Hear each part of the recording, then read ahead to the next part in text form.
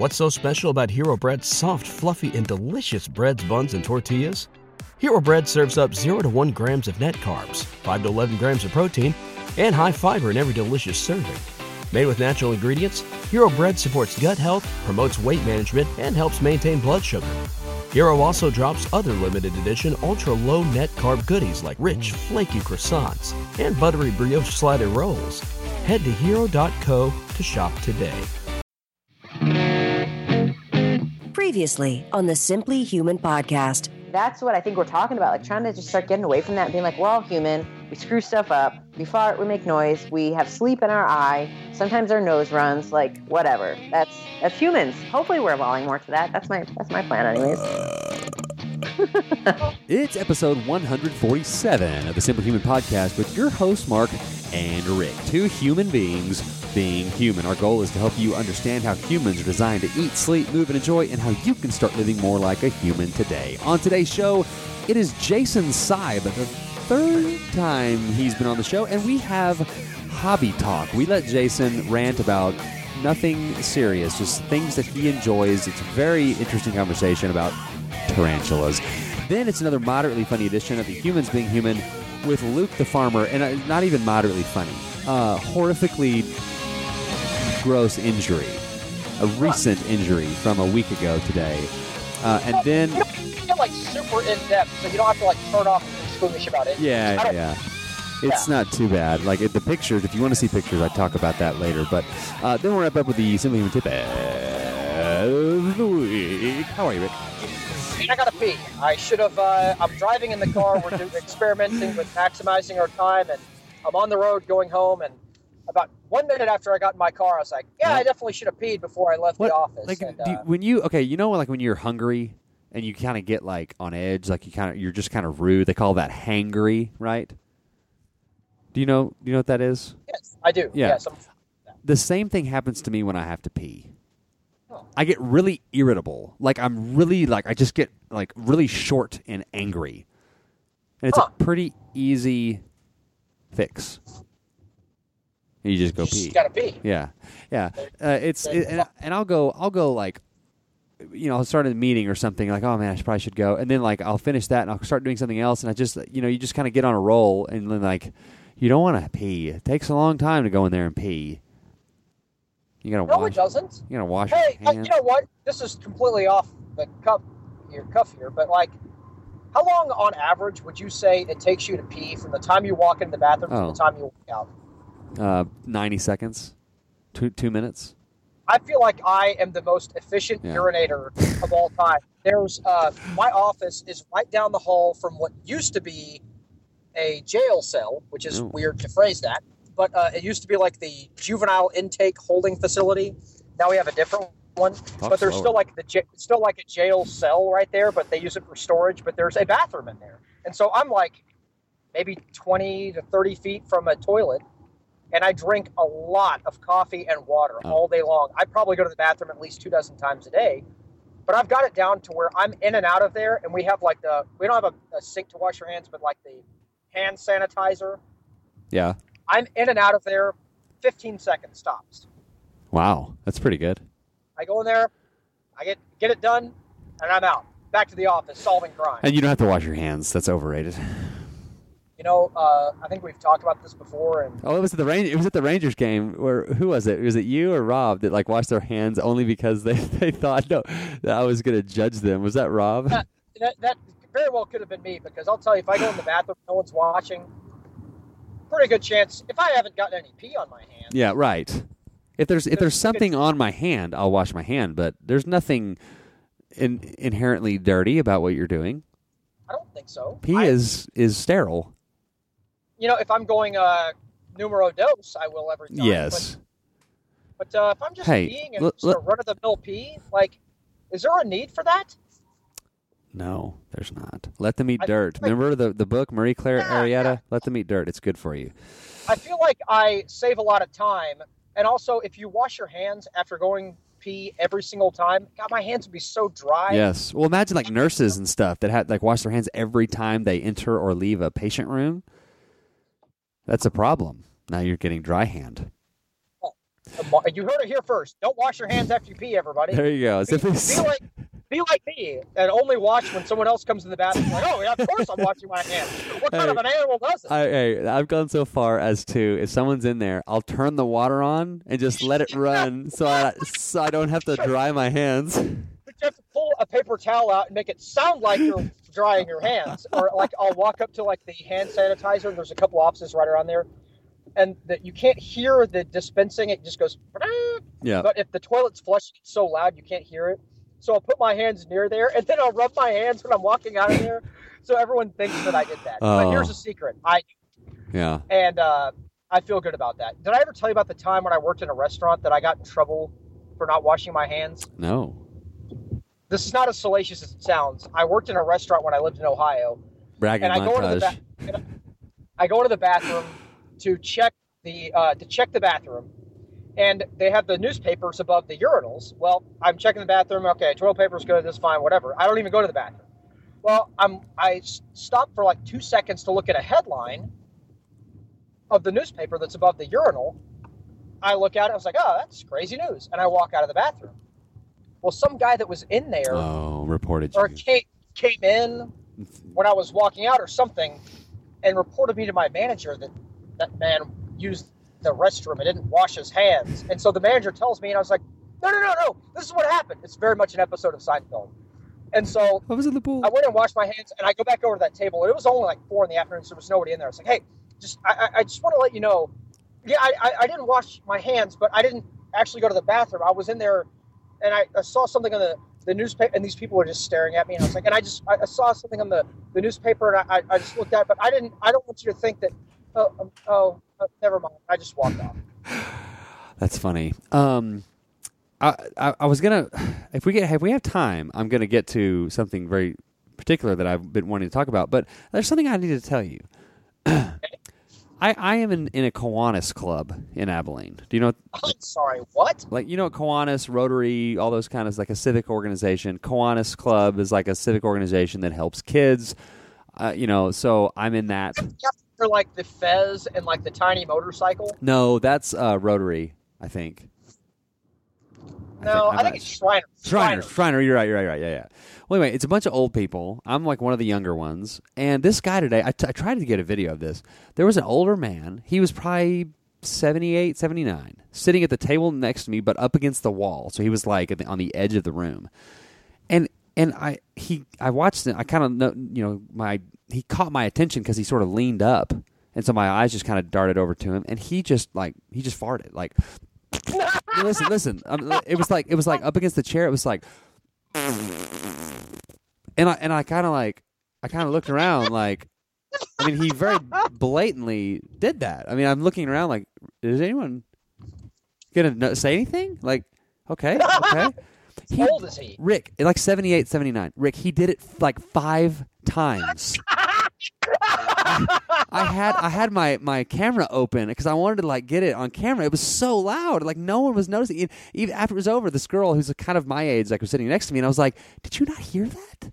She was like, "What?" I was like, "That Tom was like farting. Like he just like blatantly was leaning up and farting." Like I was like, I'll tell you what, I love the old man approach to life. Yes, and that is this. Hey, listen, pal. I'm 78 years old. I survived, I don't know. Nom. Yeah. I can do whatever I want because I'm 78. Yeah. My dad's 70, and he really does whatever he wants to do. And he doesn't care what you think about it. Yeah. He will drive miles under the speed limit in the far left-hand lane and irritate everyone. Right, yeah. We get the finger so many times we're going somewhere, and I'm just looking at people like constantly just giving them the apology face, like, sorry, he's old, can't get out of your way. Yeah. But man, if you get to that age, I feel like you have earned the right to just say, you know what? I'm 78 and I'm gonna fart, and if you don't like it, well, screw you. Well, it's like and he even like stood up and like made an announcement about like the coat drive or whatever it was, like, and I'm just like, man, no one. Well, it's like Seinfeld has that bit about the old person who just backs up without looking. He's like, I made it this far. Now let's see if you can. And they just put it in reverse, and here they come. can't wait to be an old man. I'm just going to do whatever I want and not care. Yeah. Are you going to be like the old man that calls like younger women like honey and sugar, like like if you get a waitress? My granddad was kind of that way. That's always very uncomfortable with that. Like, hey. Who was the ESPN the TV guy, Ron something, that called Holly Rowe sweetie or something when he threw down to her, and she like sued him and got him fired. Remember that? What? Whoa. No, I don't, but I don't. You know who Holly Rowe is. No. Oh, well, okay, there's something I wanted to get to, but I feel like it deserves an entire crosstalk. So let's wait. Let's keep it. Sorry, I hijacked the whole thing with Rick having to pee talk. No, but that was good. I think that's good. So urine talk. Urine talk. Urine and Uranus talk. Science and biology. How about that? Biology, science. So, urine. Okay. Urine is like biology, right? Yeah, you learn about like the digestive system. Uranus would be biology too. You know, Uranus has like 30 moons. I had a kid when I was a church camp counselor that used to just constantly say, "There are gaseous clouds around Uranus." Gosh, that's actually pretty funny. We'll close with this before we get to the interview with Jason. Saw you at the Rangers game. Yes, we had a grand time. I ran up the ramp. You were like in the section pretty much directly above me, which is pretty awesome. So after the fourth inning, I ran up to you, and I saw your brother first, and he was like facing away from me, and I ran by him like really fast and like knocked into him really hard. And he didn't realize it was me, and I turned around, and the look that he was giving me was one of the all-time looks. And then he recognized me and broke into an even worse look. And then you almost did something that would have been really great. You were going to come up and we came out of we were all going to meet in the end of the fourth inning. Well, we come out of there, and I have to go to the bathroom. Big surprise. Hey, big surprise. Rick, you're in talk to the bathroom a bunch. So I go to the bathroom, and I come out, and I see you talking to Rob. Well, I'm going to go up, and I'm going to pull your pants down because you're wearing shorts. But I'm like, I evaluate. It's like, okay, those aren't athletic shorts. Those are like khaki, like golf shorts. Yeah. It's like if I pull on it, nothing's going to happen. So instead, I just punch you as hard as I can in one of your rear end cheeks. Not realizing, like, if I would have gone through the original idea of yanking your pants down, they would have fallen down. It would have been hilarious. Yeah, the shorts I had on. Humiliated you in front of all of Section 313. I know that. It would have been glorious. The shorts that I have are like, they're called Miles apparel shorts, and they look like those kind of the shorts you described, but they're like a drawstring. And they're super comfortable. You can swim in them. If you're gonna have like swamp bottom, like if it's in the summer and you're gonna be outside, like they dry really easy. They're amazing shorts. I have like 3 pair of them. Bragging montage. And yeah, they would have absolutely come right down, and it would have been amazing. I'm 36. You're 35. We're talking still about yanking each other's pants down in a public setting.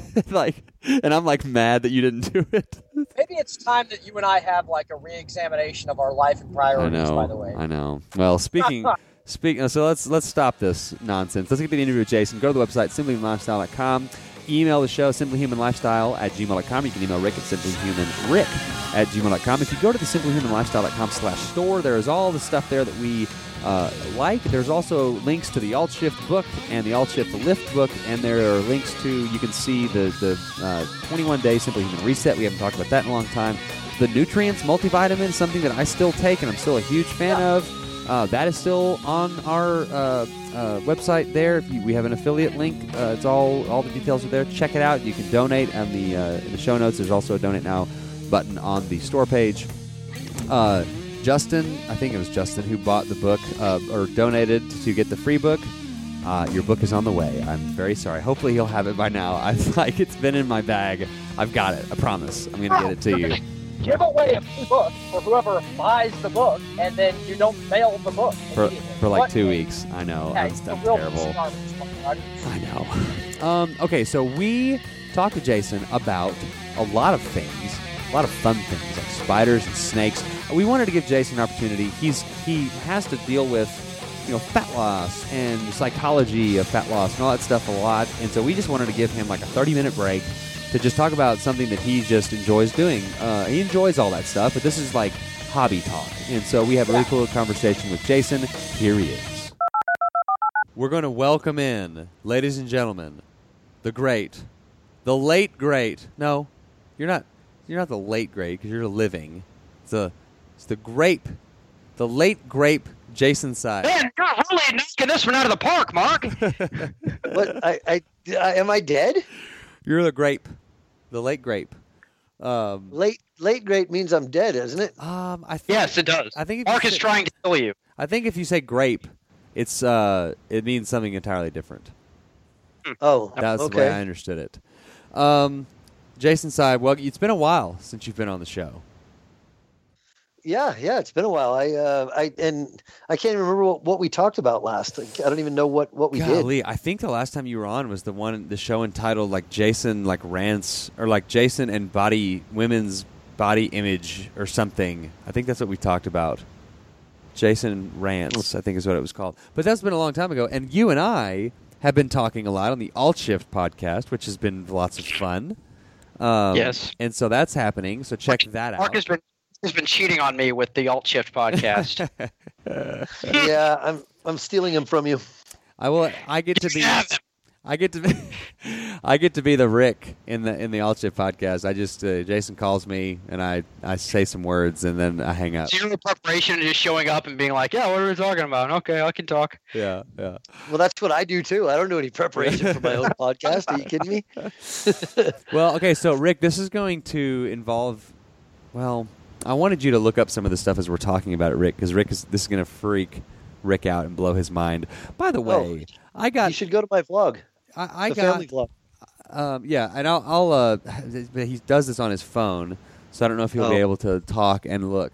But I have a friend. I'm Skyping on my work phone, and I can look on my personal phone. Okay, we'll tell you in a second when to look at something. But I have to tell you this real quick. I had a friend. He works on a farm. Okay, he's not. It's not true. He's not. He's not a farmer per se. He works at a farmer's farm. Okay. Okay, so stop. If you work at a farm, you are a farmer. I think you're just a farmman. No, you're a farmer. Farmman. So you have a friend who is an actual confirmed farmer. Okay, he's a cotton farmer, I guess. He doesn't own the cotton farm. He works for the cotton farmer. I don't think, but anyways. Okay. He split his thumb in half today. Like lengthwise? Yes. My God. Was it on the cotton? Something. He sent me pictures, and I started having a Revenant bear scene moment. It was that bad. I'll have to send them. Do you like gross things, Jason and Rick? I'll go without the gross thing. Okay. I'll skip it. That sounds like something that I would probably stand out of. Okay, Rick, I will send it to you. Okay. The most horrific pictures of all time. Anyway, I just thought I would share that with you guys. Okay, so Jason,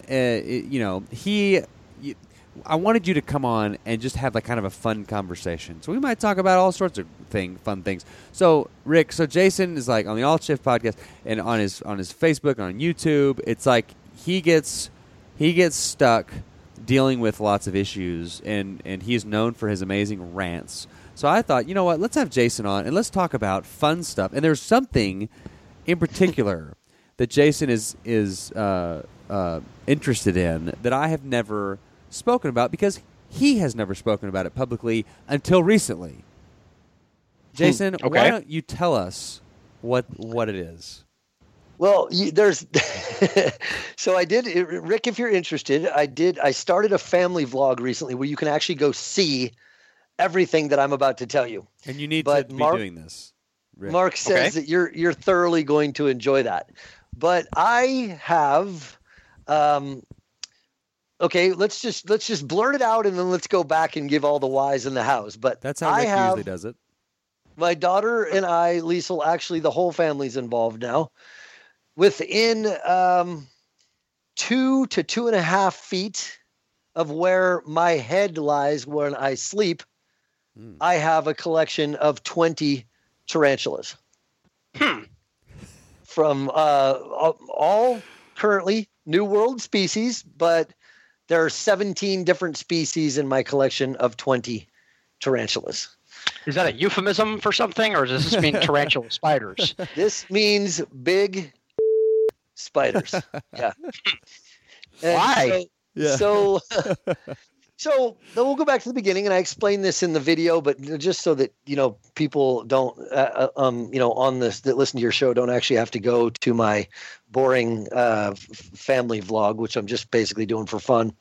When I was younger, starting at about 14. I started working for a fairly large reptile and exotic animal breeder in California, in the Central Valley area.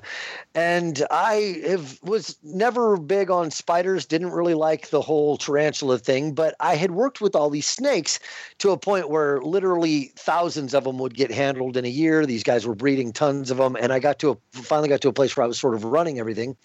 And then I had daughters.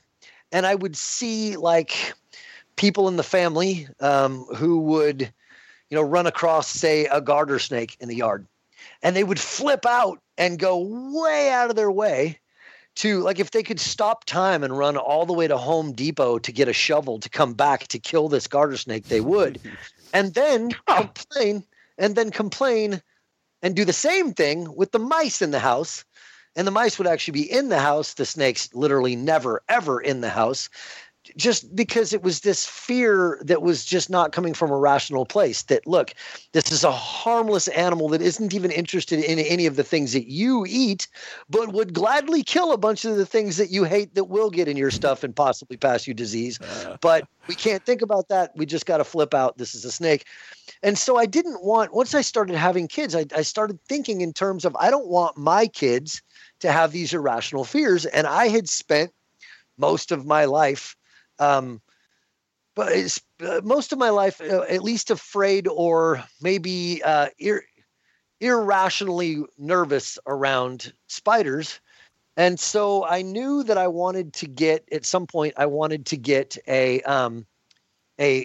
tarantula. We had already gotten a little snake and my girls would handle it, and they were already getting around that. Next thing you know, they were catching snakes in the yard, and I had taught them all about them.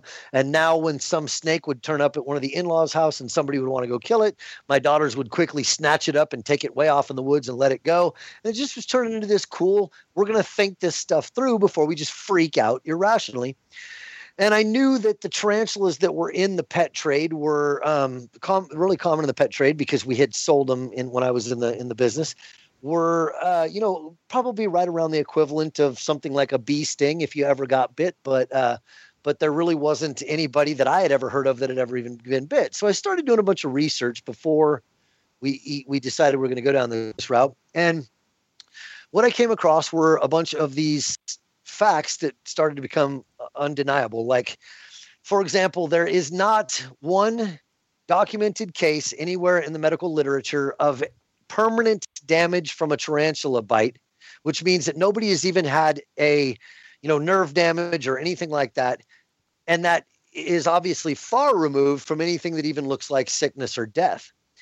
And so no tarantula has ever done anything to a human that lasted permanently that you could go and trace back to. But tarantulas have bitten people. Yeah, I feel like we're making a choice on like, hey, I'll get this animal that absolutely will bite me, but it won't kill me, so it can bite me again, and I'll be alive for the second one. Okay, well, let's go further. So we have, let me see, a year and a half of my own experience with these particular spiders and never even been close to even one even acting like it was going to bite us. And then multiple collectors online with YouTube channels that have, in some cases, hundreds. And then in the comments, somebody brand new will be, have you ever been bit? And the answer is invariably no. Okay. I know one girl who does have a massive, massive collection that has said that she's been bit by something. But the thing is that you guys have all been stung by bees. Yes. And not one of you has ever walked outside, seen a bee flying around in the bush and been like, everybody in the house, we got to get a shovel. And that's what people do with tarantulas and snakes. Yes. I feel like I've done that with bees. So one bee. Yeah. So then just smashing the side of my house with a shovel to get rid of one bee. So the New World species are all even less painful of a bite than the Old World species, even though even the Old World species don't have any kind of any kind of history of any sort of damage. And then you get all these like species. I automatically think of like a jar of like ragu pasta sauce, like the old world recipe, like your grandmother. Yeah, I might have said that backwards. The New World species are the ones that have do less damage. The Old World species tend to be more painful, but still nonetheless nothing like that's really problematic. So then you got stories like the pink toe tarantula, which is an arboreal species that's super common in the pet trade. And there's like 5 documented bites in history. And there's been tens of thousands of them, maybe hundreds of thousands of them sold in the pet trade, but they're also all over banana plantations. And when somebody gets bit, it's usually because they reached to the back and smashed a spider and the spider like bites them on the way out. Otherwise, nothing is ever even being reported. So if people are being bitten out there, it's obvious that they don't care. It's not a big enough deal like anymore, like you getting stung by a bee or a wasp, because we have at least tens of thousands have been sold in the pet trade. And to my knowledge right now, there's 5 bites anywhere in the medical literature. Man. So it's more common to get bit by your idiot dog than it is to get by like your own dog. Yeah. The dog that loves you. So anyway, most of our spiders have the personality of like Eeyore. Like you get in the cage and you have to all bump them off. You're like moving. We have a little paintbrush that we'll use because it's gentle on the tip that I'll use to kind of nudge them off of water bowls, and they real slowly walk away like a freaking turtle that you just woke up. And then you feed them and they're action packed. And then otherwise we have a few that the girls will handle. Liesel has her own. We have a couple that are higher strung, but not mean. They're just like, they're easier to scare and they'll like run to the back or hide or something if you startle them. But what do you feed them? They eat crickets or giant mealworms. Mealworms are the ones that are like the big ones that are like an inch and a half long. So and a bucket of spider food, like yeah. Throw it in there, right? Like a miniature bag of dog food that you just like. It's like 3 inches tall, and you open it up, and there's a very tiny scoop inside. Yeah, right. And you can walk away from them for like, they can literally go months without eating. So like you go on vacation and you pour them a little bit of water, and 2 weeks later you come back and everything's exactly the way you left it, except the water's dried up, and they're totally fine. When you say they're like Eeyore, I imagine like one of the tarantulas like making a little like noose. He's like about to like hang himself. He's like depressed. If you watch that video, you'll see Liesel and I holding hers, which is a curly hair, really fluffy one, and you'll see how slow moving. Like it's like I'm like really doing my best to try to scoop this tarantula up because it's just barely moving for us while we sit there and irritate it with our bare hands. So does it I know I have a tarantula encounter. Mm-hmm.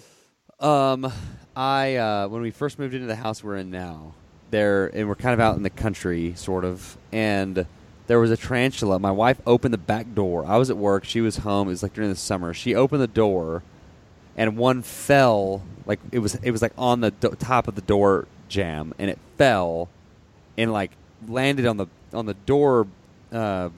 What am I trying to say? The door frame or whatever. She shut the door and it got its legs caught in the door. And it was such a big one that it like the legs didn't come off. It just like if your fingers got smashed in the door, like they would just. Ouch. Yeah. So like this, and it eventually got free, and I came home and I got gloves. This is all on YouTube. Me catching the thing. Well, it raised up, like reared up at me like a horse or something. Is that? Yeah. Would it have bitten me? Yeah, it would have. That's a threat posture. Oh my gosh. Yeah, but a tarantula. I mean, the ones that you guys have down there are the same as everything I'm talking about. There might be more high strung. I don't really know anything about them, but that is a threat posture. But you're probably mostly getting that threat posture unless there's just more aggressive down there. But I know the venom isn't any more toxic. But you're getting I'm certain you're at least getting that threat posture because you're dealing with an animal that just had its damn legs shut in the door. Right. Like, you shut my legs in the door and I'll bite you even though we're friends. That would be funny if I actually slammed your legs in the door. I would jump on you and bite you. Yeah.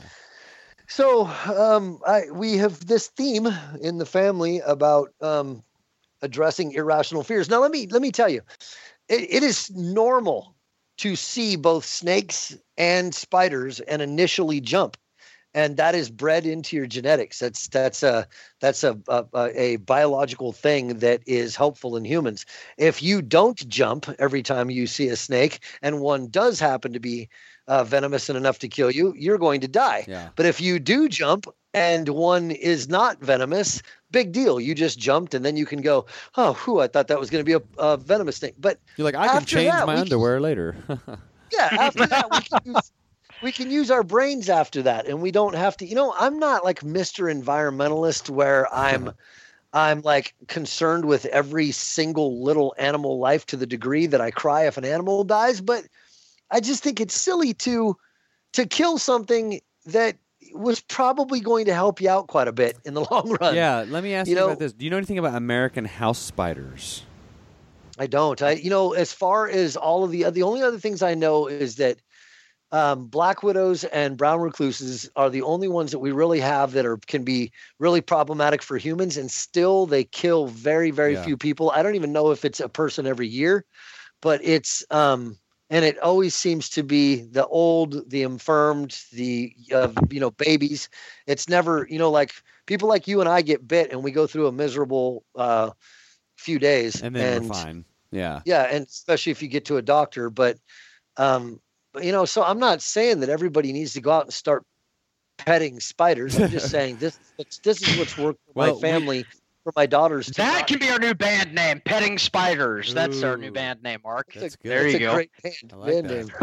So we have an American house spider. They're the ones you think of like Charlotte's Web. They make the huge webs every night. And we have one that lives like on our back porch.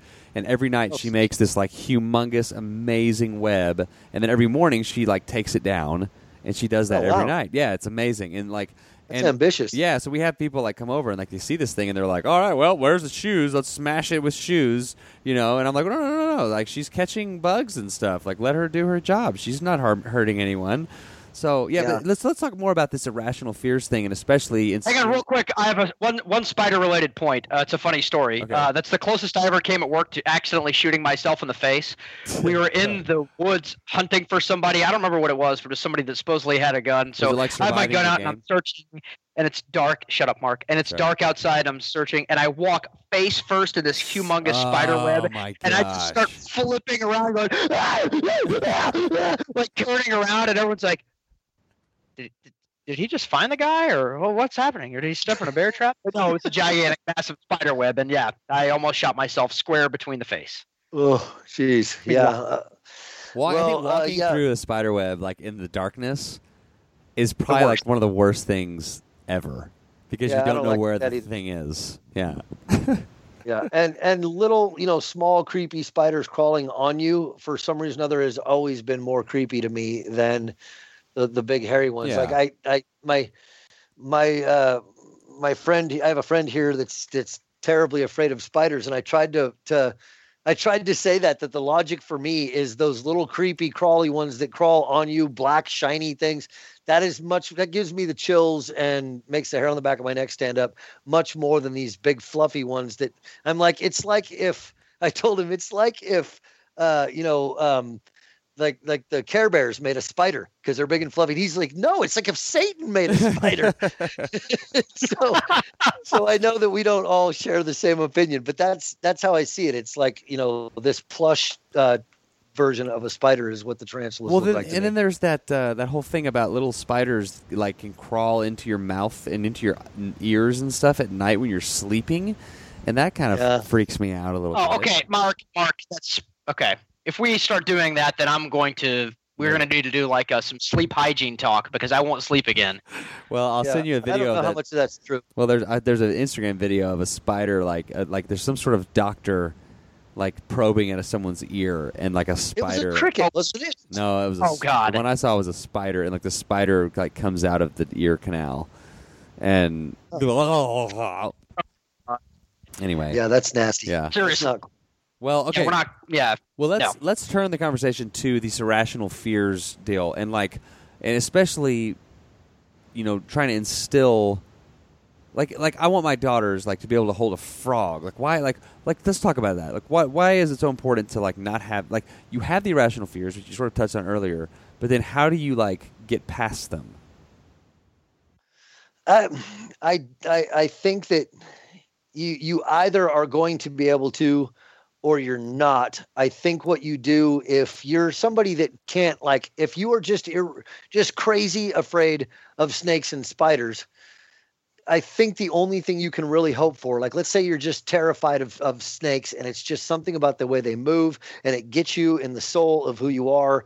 I think the only thing that you can maybe get to a place where it's okay for you to run away from this area and be away from this animal. But can you at least make it make sense in your head enough to not try to figure out a way to disrupt what might be a benefit for you in this ecological environment of, yeah, I don't want to be near this snake, but I can at least tell myself that I know rationally that this snake isn't a snake that harms humans. And I also know that what it does consume is much more problematic for humans than snakes will ever be. Snakes are not pests unless they're rattlesnakes on your property and you're like, they're biting your cattle or you or your family is at risk. Fine. But when you're talking about like a bull snake or a gopher snake or a garter snake, these are not nothing that they eat is anything that you eat. Right. And yet the things that they do eat can absolutely eat your stuff and possibly spread disease to you. Seeing one and running away is one thing, but having to kill it is just stopping something potentially from helping you downstream. And that's that whole idea about like thinking that we can separate ourselves from the natural design of things. Like people that think they can distance themselves, or that the lunar cycle has no effect on them. Right? Like the moon it moves the ocean. I say that all the time. Like something that moves the biggest thing on the earth, the ocean, somehow doesn't have any effect on you when it changes. That's insanity. You're good. You're fine. It's not going to affect you at all. And so it sort of kind of goes back to that idea of there's a natural order of things that we are a part of, whether you like it or not. And taking yourself, like, once you understand that from in your own brain, in your own skin, as far as like how to be healthy, then it kind of starts to like bleed out a little bit into your environment, right? Then you start thinking about, okay, well, how are we supposed to drink milk, naturally, and how are we supposed to interact with nature around us? And then you we go get our eggs from a ranch north of town, and like you start thinking about how things are supposed to be. And then it just kind of opens your eyes to a whole new world. Don't you dare close your eyes. Sorry. Stop. You're hurting me. Sorry. So that hurt my feelings. I found a let's see, is it a Great Plains rat snake? We had one of those nearby, and they get pretty big, don't they? They do. This is a little baby. But anyway, I was proud that I could identify it, and they're totally harmless to humans, but they eat the crap out of some rats. And we have a lot of those around us. Yeah. So, do you have any, like, what are your like craziest like things that have ever happened in your like snake spider adventures? Oh man. Anything? Things that would sound crazy to the general public. Yes. We would breed way back in the day. I mean, we're talking like the market has changed so much now. Things that were not even part of the reptile world are just commonplace now.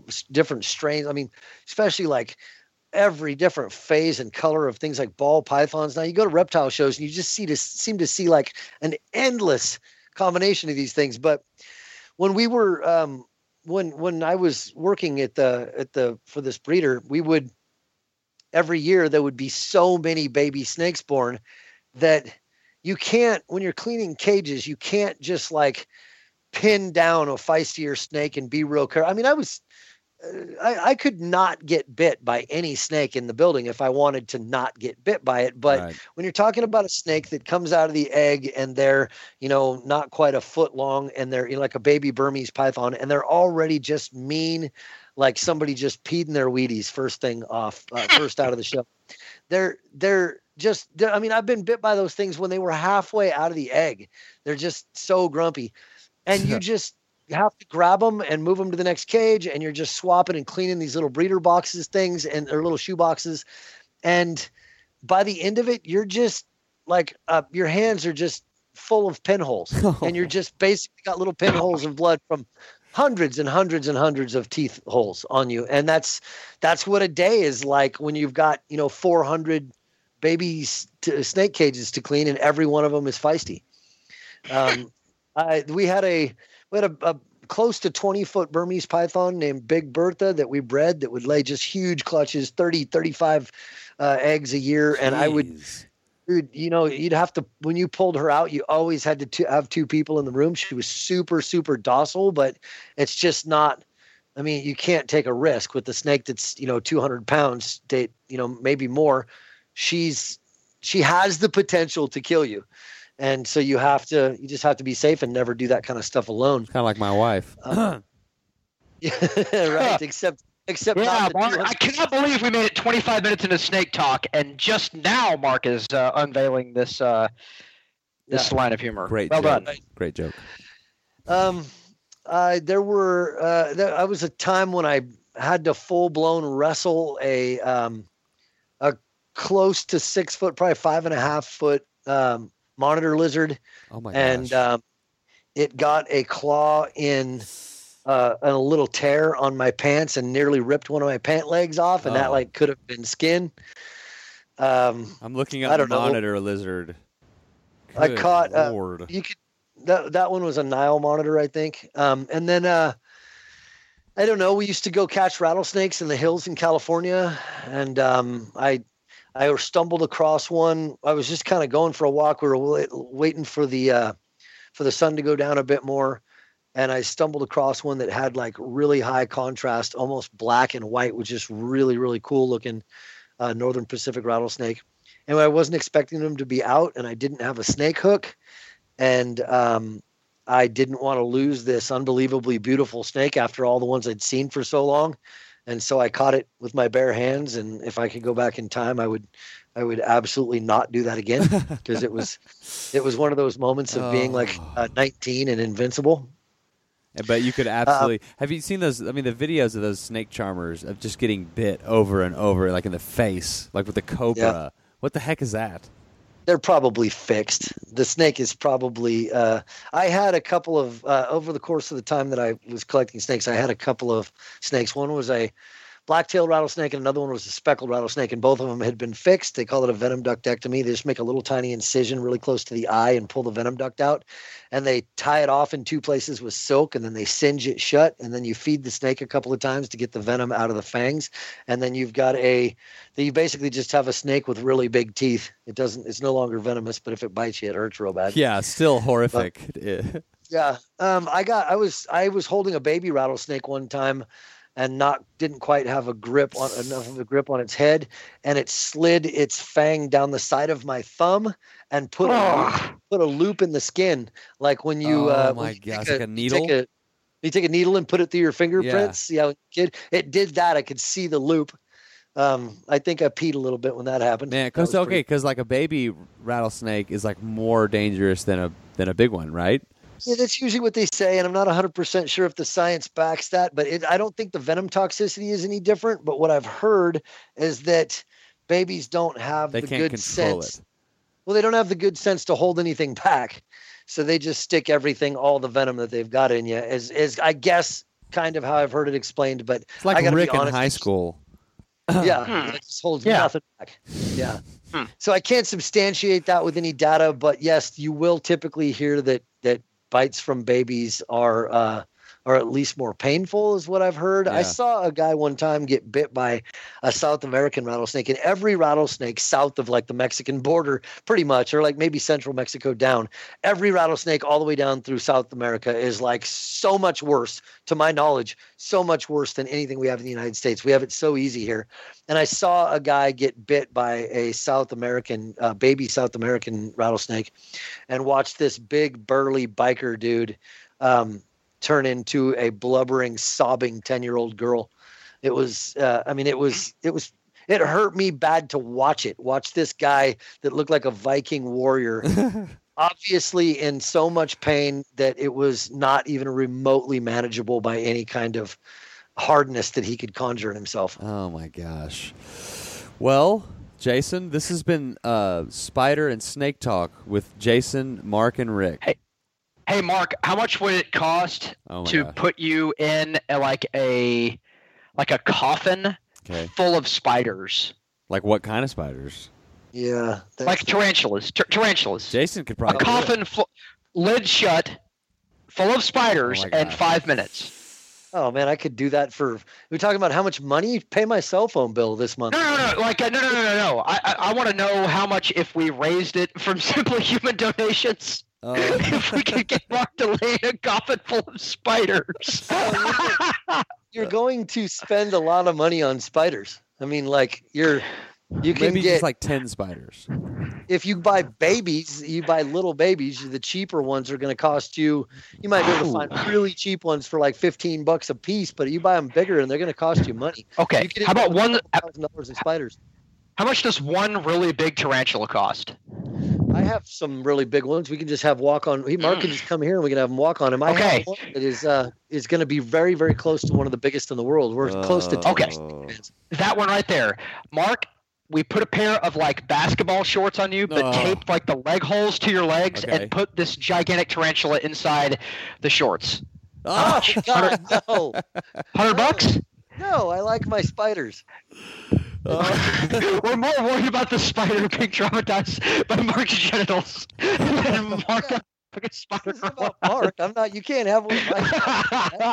The spider would come out and just like the Eeyore spider, he's like fashioning the noose around his neck. Yeah, if Mark doesn't accidentally kill it, the thing would need therapy for the rest of his life. The spider would be like, "Oh, that's how big a human's was. Hey, shut up! Not that impressive." Kind of like when when you said the thing about the elephant trunk, or when I said that, and you were like, "I think you're overestimating." Yeah. Awesome. All right. Well, we're going to wrap this thing up. Jason, thank you so much for joining us. This has been a lot of fun. And I hope this was good for you, good therapy for you. 30 minutes of just talking about stuff you like to talk about. Yeah. I didn't one time have to rant about fitness or nutrition or fat loss psychology or any of that stuff. But not that I don't love all that stuff. But it was kind of fun to just kind of get off of work for a while. Yeah. All right. We'll talk to you soon. Cool. Thanks, guys. Talk to you later. You're listening to the Simply Human podcast. Thank you, Jason. You know where to find him, allshiftdiet.com, Allshift Podcast, all the things. He's there all over Facebook. He's got a YouTube. The internet. Just yell Jason at the internet. Internet.com. Yeah. Well, that's a website. I don't know. I was going to say, what happens if you go to internet.com? All right. It is now time for Humans Being Human. And I have a buddy who is a farm. He works on a farm, and we'll talk about what that means in a second. But he sent me a picture last week of an injury that he sustained, and it nearly made me Revenant Bear Scene pass out. And here is that story. Luke the farmer. Check. Okay. So Luke is on the call. Monday? When did this happen? Monday morning, the worst thing that's ever happened to me happened when Luke sent me a picture of something. Why don't we start from the beginning? What is it that you do? I'm a farm manager of a 6,500-acre farm just west of Abilene. Luke, would you consider yourself to be a farmer? I would consider myself to be a farmer. I would. Checkmate me, because Mark and I had this argument at the beginning of the show. Is someone defined as a farmer if they work on a farm? Yeah. I was like, no, I don't think he's a farmer. And Rick was like, no, he's a farmer. And you just confirmed that you're a farmer, so dang it. Yeah, I don't personally identify with that. That's my title. I guess you can call me that. That doesn't mean I identify with it. That's what I was meaning, I guess. Shut up, idiot Mark. I've only been farming for 2 years, so I'm not like, me and my great-grandfather used to ride a tractor together. That's not how it is for me. He rides a John... Stocks, you ride on an elephant's eye or something like that.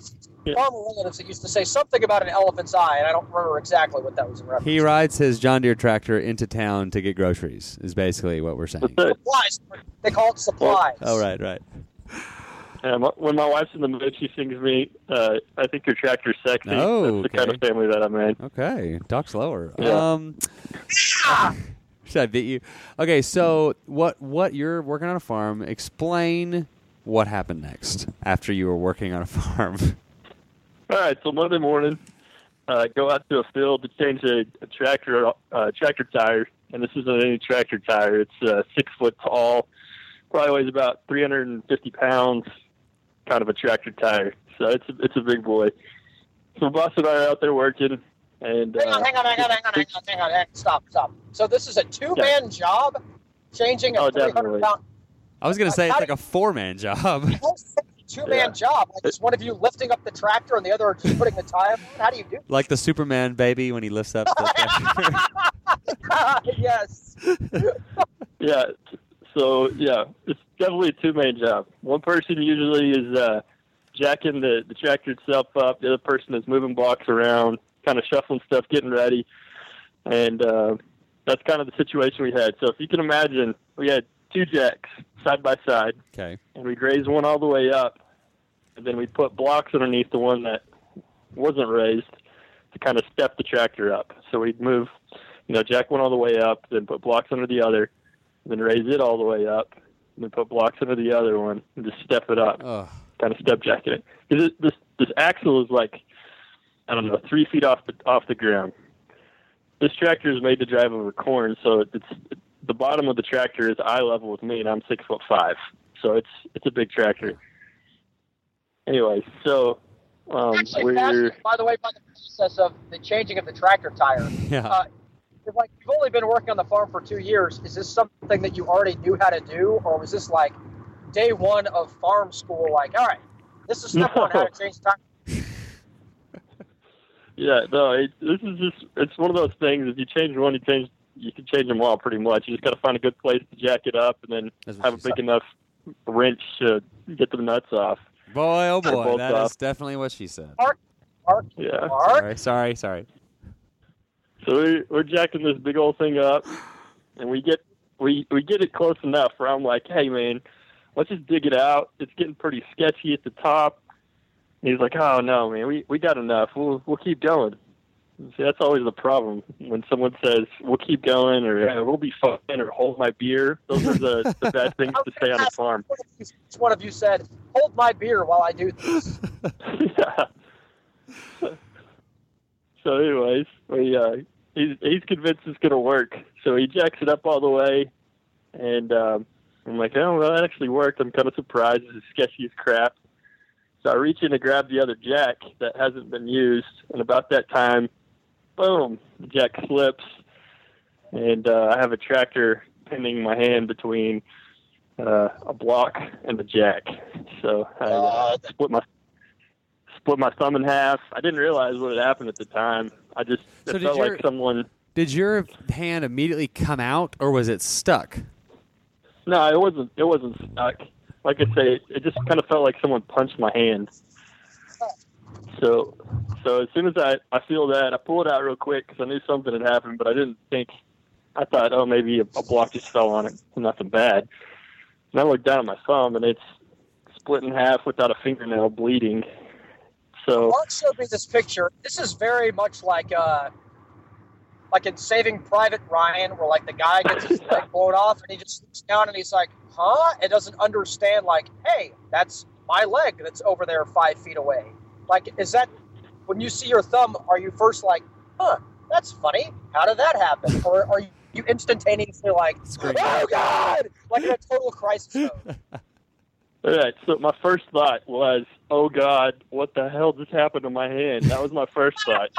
But at that exact time, the exact time I'm thinking that, I look up, and my boss has just lost his mind. I mean, he's in shock way more than I am. He's running around trying to, like, clean up our trucks to figure out, I don't know what he's doing to cleaning trucks. And he's like, I got to vacuum the floorboards of my truck. Hang on. Let me get that workers' comp information. Hang on. Yeah. He's pacing around and looks like a guy waiting on a baby to come. It's just the most crazy thing. So it seriously, it made me calm. Him freaking out so bad, and his overreaction made me calm. Because you're like having to take care of him. Yeah.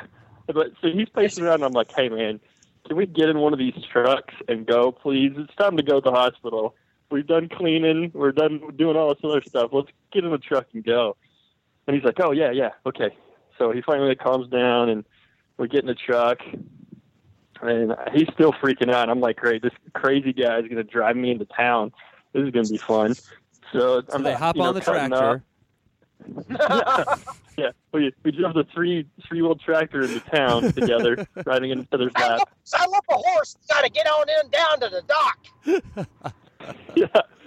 And then by that time, I spilled his beer, so he was mad at me about it. Oh, great. No, so we're at farm. There's a pretty big road that you go 75 on, and it was probably a 4 or 5 minute drive from the back end of this field to that road. And the whole time I'm just trying to cut up and, calm him down and not be afraid for my life with this guy driving. And he kind of snaps out of it. But as soon as we hit that big road, it wouldn't be funny, but like, what if this happens and you're on the way and he just smashes into a telephone pole? Yeah. That'd be funny. Well, he was going 95 to 100 the whole way here. So I'm telling you, I told him, I said, hey man, my life's not worth my thumb. Let's take it slow and slow down a little bit. Because he had it smashed. Sir, if we drive 100 miles an hour and it's only a 4-minute drive, we're only really theoretically going to cut about 20 seconds off the drive time. So let's do the math here and see what's. No, just fall off. Yeah, but anyways, we hit the road, and my father-in-law he used to be an ER doctor. He was an ER doctor for a really long time. Now he does wound care and hyperbarics. So I called my wife because I knew he'd been out of town, and I'm like, hey, is your dad in town? He was in Vegas for the weekend. He likes to go. I think he's at a conference, but he also likes to enjoy Vegas. So he was up really late last night, and she was like, yeah, he's in town, but he literally has only been asleep for 20 minutes. He just went to bed, and by now it's like 10:55 in the morning. I'm like, screw it, you gotta wake him up. My son was ripping ass, and she was like, why? I'm like, I'll send you a picture. Just wake him up. I need to get him to stitch me up. Like, just trust me, wake him up. It's an ear, honey. Hey, why is not important right now? Yeah. So I sent her a picture, and she calls me immediately back. They're like, okay, I just woke him up. Everything's going to be okay. And we pedal our way at 100 miles an hour, trying to go back to the future that fast. And we show up, and I get to my father-in-law's house. And I'm like, where is he? What's going on? My wife was like, yeah, we're just going to let him sleep for 45 minutes or more, just to give him some time to sleep. And I'm pulling out my thumb, and it's split in half, and I'm like, this means nothing to you? Can we do something about this? I want to wake this guy up. Let's get this thing going. And so I had 45 minutes to just sit around and take videos of myself. Yeah, that's when he's like sending us all the pictures, and I'm like passing out. Revenant bear scene all over again. And he wakes up 45 minutes later and goes, oh, God, if you would have just got to me 45 minutes ago, we could have saved this thing. Now just give me a I'm going to lop that SLP right off of there. So tell me, you were telling me, like, when he was cleaning it out, like, there was a big fragment of bone that was just, like, he just pulled out. It was just kind of loose in there. And then he started, like, cleaning your bone. Yeah. So he finally wakes up and gets me numb. And I was like, man, I don't know what happened to my thumb now, but I think it got smashed because I see these little pieces of something in my thumb. And then we get there, and he starts pulling stuff out, and he's like, oh, that's not your fingernail, it's bone parts. So where was your fingernail? Just later that day, my boss sent me a picture of him holding my entire unscathed fingernail in one piece, about 2 feet from where the tractor tire was. Gosh. Oh, we can do a transplant. Get to the hospital immediately. So you may never have a thumbnail. Like, we're gonna get a picture tomorrow because it's been wrapped up since then. And so if you can imagine this, if you really, the Simply Human listener, if you really want to see this picture, email us and I'll send it to you. it is like from the joint up. Imagine it's just like two thumbs. Like we were joking. It's like you could give like the Revenant 2 half thumbs up. Like just. He's taking the Roger Ebert 1.5 thumbs up to a whole new level. Right. So anyway, you're going to be okay. But like, what you told me is really lucky that, I mean, you could have lost your whole hand, your arm, you could have died. I mean, there's a lot of things. So thankfully, that was just the tip of your thumb and not the tip of something else, like your other finger. I mean, it was kind of I have no idea.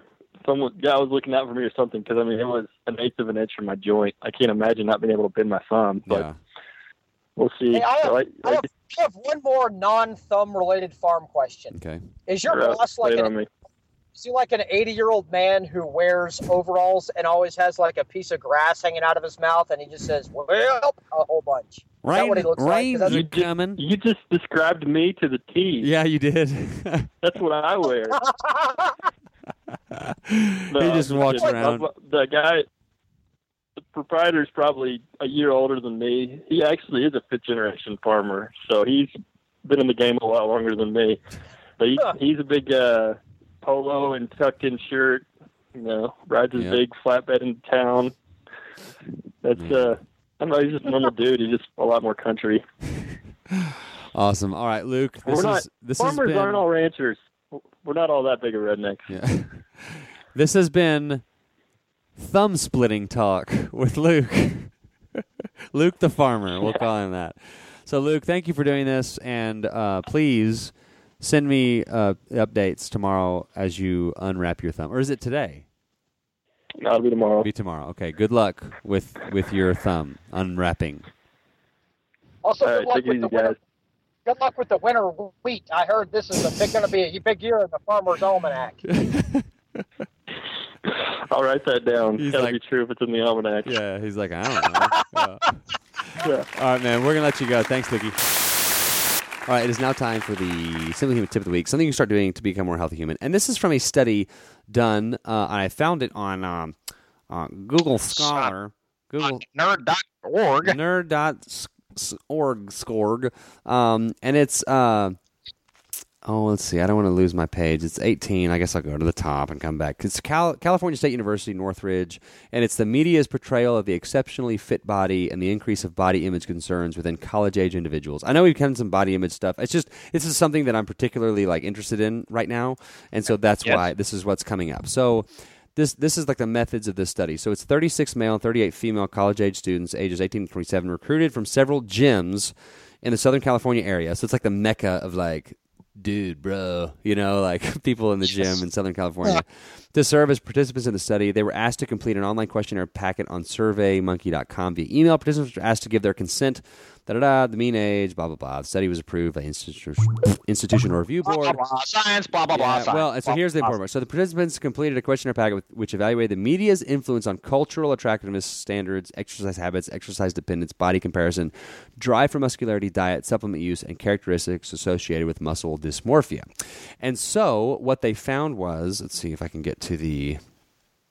Where's the page thing? Here we go. Page 31 is the results. So the main objective of the study was to examine how the media's portrayal of the exceptionally fit body causes increases in body image concerns within college-age individuals who internalize the stereotype of cultural attractiveness. And the result of the study suggests significant associations between internalization of the media's portrayal of the ideal body and body image concerns across both male and female participants, as well as social media having a major impact. These findings support past research and the hypothesis that the media's portrayal of the exceptionally fit body may lead to the development of body image concern and body dissatisfaction in individuals with high levels of internalization. The findings also show that body image concern and characteristics of muscle dysmorphia are closely related. So, I mean, it's like, hey, we landed on the moon, right? Everything that you would think about body image and the exceptionally fit body image and the dangers and the negative effects that it can have on the people trying to achieve that are pretty well. There's a lot of pretty good data backing that up. I can't. Well, that's why we say pretty often on here that you need to focus on you and focus on being the best you that you can be. Listen, I'm never going to look like shirtless Tyler Sagan. The All-Star center. Terrific. And if you're not aware of who he is, Google shirtless pics of him and have your own body issues. But I'm never going to look like that. But you know what I can do? I can be healthy. I can make sure my blood pressure and body fat and cholesterol, all this stuff is right. I can do that. I can focus on eating food that's good for me, that helps me have energy and things of that nature. I can focus on good sustainable exercise plans and recovery and sleep and all those things. I can focus on those. And so what if I don't ever look like 3% body fat Tyler Sagan with super sexy ripped up 6-pack abs? Oh my God, he's so sexy. I don't look like him. Does that make me like not a good person? Does that make me not a good husband or a good daddy or a good a police officer? No. I mean, I can climb stairs and not get winded, and I can do the things that my life calls on me to do. So, but I say guilty. I don't want to say like I've been just as guilty as everybody else, but those things have affected me for sure. Part of it's because I am so obsessed with sports, and every person I see is super duper fit, unless it's the kicker for Penn State who weighs like 260 pounds, 5'6". But like, and you're really typing your rear end off over there, aren't you? I'm now in a typing factory. I was in a paper factory, and now I'm in a typing factory. Sounds like you're in a typewriting factory. Yeah. But yeah, we need to make sure we're ignoring those things, because when you turn on the TV, all you're seeing are super ripped dudes and super hot ladies. But like, that's not the real world. Yeah. It's kind of like Facebook is not really the real world, but it causes some people to have, anxiety issues because everyone's just putting the perfect stuff out there, and you're thinking, oh, my life isn't perfect. It's the same thing. You need to be, I think we said it in last week's tip. You need to be where your feet are. Yeah. Yeah, and also like, everybody's different. That's why we talk about being the healthiest version of yourself. It's not about being this gold standard. I talk about this with Jason on the Alt Shift podcast that came out last week. It's about like, that's why we say that. It's because you might be on like medication that makes you gain weight, and the benefits of the medication outweigh the detriment of you not being on that medication. So like everybody's different, but if you have to take that medication that makes you be that way, be the healthiest version of that person that you can be, right? Like, don't just give up and not try in other areas. So really, it's like this is the tip: ignore the media's portrayal of the exceptionally fit body, right? Because it's like there's no good that comes of it. So, right, I agree. There you go. All right. Man, I need to at some point, on the air, I need to talk to you about the Coca-Cola bottling factory right by my house that I went and toured. It was the most unbelievable thing that's ever happened to me. I drank Sprite right off of the line.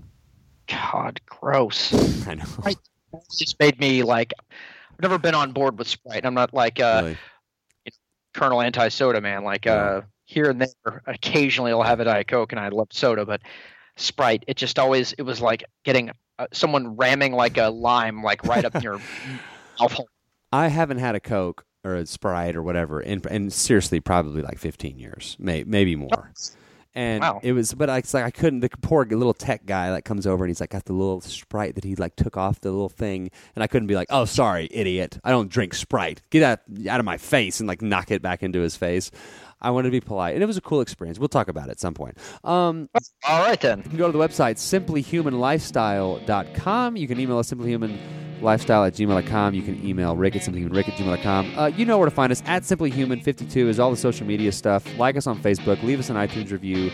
Thank you so much for listening. We know there are a lot of things out there, so you can be doing a lot of other things. So thank you for making us part of your day. Very true. We know there are lots of things out there. Yeah. Many things. And then, so coming up, we have some really cool stuff. Let me open up my calendar very quickly. And there is a guy named, actually, I'm going to be on Lori Harder's podcast. Remember, she was on episode 142. I interviewed with her yesterday, so I will tweet all that out and everything. There's a guy that did a TED Talk. It's gotten over like 3 million views. It's not Ted. He's a magician. And we're going to have him on. He has a really cool, the way that he looks at perspective. And so his name is Brian Miller, and he's going to be on the show. We also have Dave Hunt, which is it's like a combination jump rope CrossFit guy. He reached out to me. It seems like a really cool deal. So he's going to be on soon. We're interviewing Brian next Friday, the first. We'll talk about that. So yeah, a lot of cool stuff coming up. Got a lot of good feedback on the Kate Galliette show. Like I really like whenever she's on, it's like I get like a flood of man, that was great through email. She's a real terrific lady. Yeah, and it's so good. I think the reason she's so good is because like we'll go off the rails, and she's just kind of like, yeah, guys, come on, here we go, back, like back here, over guys. Yeah. So anyway, so thank you so much. I guess it's gonna do it, right? That's gonna do it for this edition of the Simply Human Podcast. And remember, you just got to find a good place to jack it up. We're jacking this big old thing up, get the nuts off. So until next time, enjoy yourself.